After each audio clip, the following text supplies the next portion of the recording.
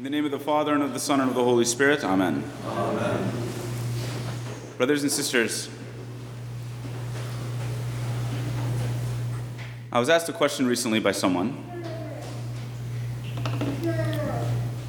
Are we Catholics allowed to be sad? Are we allowed to be sad? And it's a good question. It sounds like a silly question because being sad is such a natural, seemingly natural human thing. It's so common. There's so much evil that happens in the world, so much tragedy, that it would seem kind of artificial if the answer was no, we're not allowed to be sad. And I don't think that's the answer. I think that we are allowed to be sad. But why is the question asked to begin with? We're allowed to be sad because evil does exist in the world and it affects every single one of us. But we're not allowed to despair. We're not allowed to despair.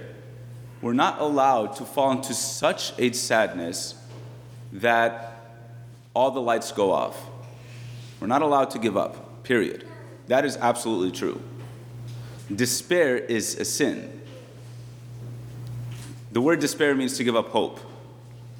To despair, to give up hope, to no longer recognize the light at the end of the tunnel, to stop being encouraged to move on, to lack the motivation to continue, that is certainly not allowed in Christianity, period. Jesus was sad. Jesus was sad when Lazarus died. He wept. Jesus looked over towards the temple in Jerusalem from afar, and he said, not one stone will be on top of the other, because it's going to be destroyed. And then again, Jesus wept. Jesus was sad. But at the Garden of Gethsemane, when Jesus is being beaten down, essentially, by all the sins of humanity, past, present, and future, when Jesus is being weighed down by all the suffering and all the sorrow of the earth, when he's carrying the suffering, the sorrow, and the punishment for the sins of every single one of us through all of history, when Jesus becomes the one sole man, the new Adam, the new head of the human race, who takes upon himself all the punishment and all the suffering of humanity upon himself, yeah, he was sad. Yes, he had a difficult time. He was sweating blood from his forehead. Jesus was went into a really dark place. And then he got up when he said, not my will, but your will be done. Jesus accepted it and he got up. And he was stronger for it. He went on, carried his cross, and took all that stuff that was laid upon his shoulders from all of humanity. He took it upon himself, took it up to the cross, and killed it all with his own death. In the gospel reading, so this is in the Last Supper. Jesus is with his 12 disciples, his apostles. A little while and you will not see me. Again, in a little while and you will see me. And in the Chaldean, there's the added, because I go to the Father.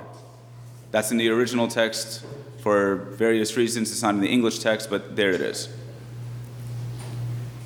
What is he referring to here? A little while, and you will not see me. Again, a little while, and you will see me. Some will say that he's referring to his death and then his resurrection. That seems kind of clear. A little while and you will see me no more because I'm going to die and I'm going to be buried. And then again a little while, on the third day, you will see me because he rose from the dead. But I'm not sure that that's what he's talking about. I think he's talking about a little while and you will see me no more because I go to the Father. And again a little while and you will see me because I'm coming back again. We will be united again. Before I come back, if you die, we will be united then. There's eternal life. This is what I think he's talking about primarily. So that later on he can say,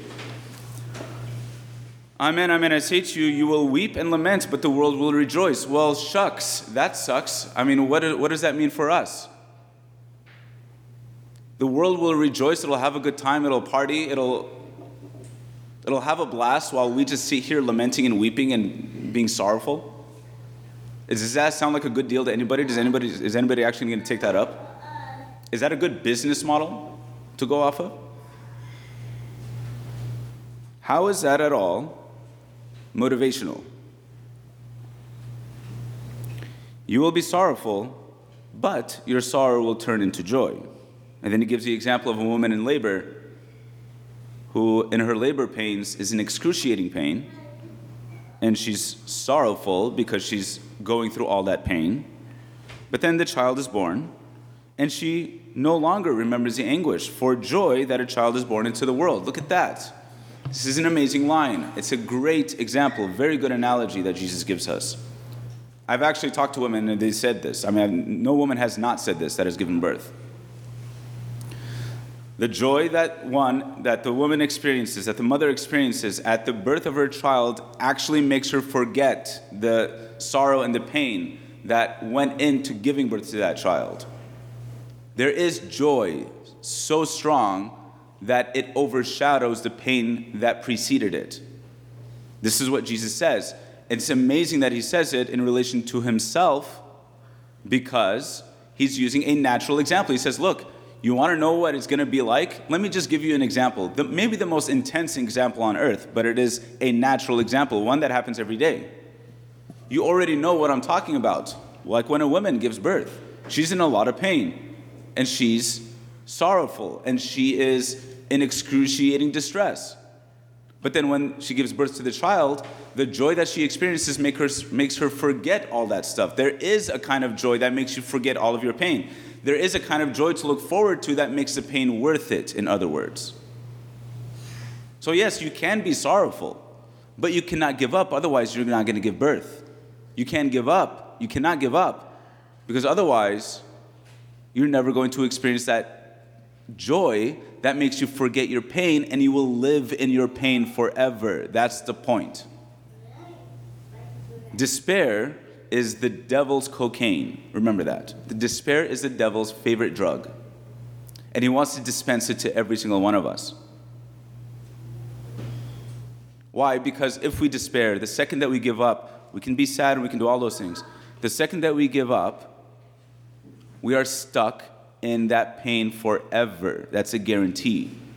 But once we cross that finish line, then we reach that joy that, like a woman after giving birth, will be so strong and so intense that it makes us forget all the pain that led up to it.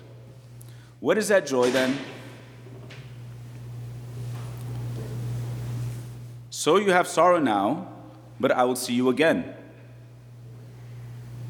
And your hearts will rejoice, and no one will take your joy from you. That is the amazing last line. What is the joy that he's talking about? Giving birth, in Jesus' analogy, is the greatest pain that results in the greatest joy. Cool. But there's something greater than that even. Having gone through all the excruciating pain of this life and the sorrow that we experience here by accepting our crosses, while the whole world rejoices, while the whole world is praised, while the whole world is having a blast and being entertained, and so on and so forth. We accept the cross that Jesus lays on our shoulders. We don't distract ourselves from it the way the world does. We don't run away from it. We don't evade it. We take it, so that we can cross that finish line and enter that joy. What is that joy? Union with Christ. Seeing Jesus. Jesus says, I will see you again, and your hearts will rejoice. No one will take your joy from you. Seeing Jesus, being in union with him, in a relationship with him, that is the joy that surpasses all understanding and makes one forget all the pain that preceded it. So what does that mean for you and I now? Because we can have already, Jesus is talking about heaven, of course, but we can already start to experience it in some way now. And it is on us. It is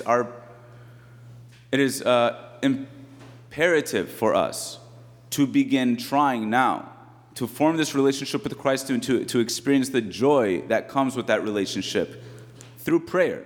This is why the church has always told us, from the scriptures to the early church fathers all the way down to the modern church today, has always been consistent in saying daily prayer is indispensable for the spiritual life, because we don't know the joy that we're talking about If we don't know the joy that we're talking about and what we're aiming at, which is the very person of Jesus Christ in a relationship with him, if we don't know that, how are we going to make sense of the pain that precedes it? If a woman doesn't know that she's giving birth and she's in all this labor pain, she has no idea what's going on. If we are in all kinds of pain and we don't know what the end line is, we don't know what the reason for it is, the pain and the suffering and everything about this life, the crosses that we carry, all of it are going to become incomprehensible. They're going to be just chaotic. It's going to make no sense, and therefore it's not going to be worth having. And maybe we might just go and entertain ourselves the way the rest of the world does. Maybe I don't want to lament right now, and I'll just go be joyful like the rest of the world. But that doesn't end up working out in the end, because we don't cross that finish line, we don't enter into that joy, and then we're stuck in that sorrow forever. Are we allowed to be sad, sorrowful as Christians? Absolutely. But we can't take it too far.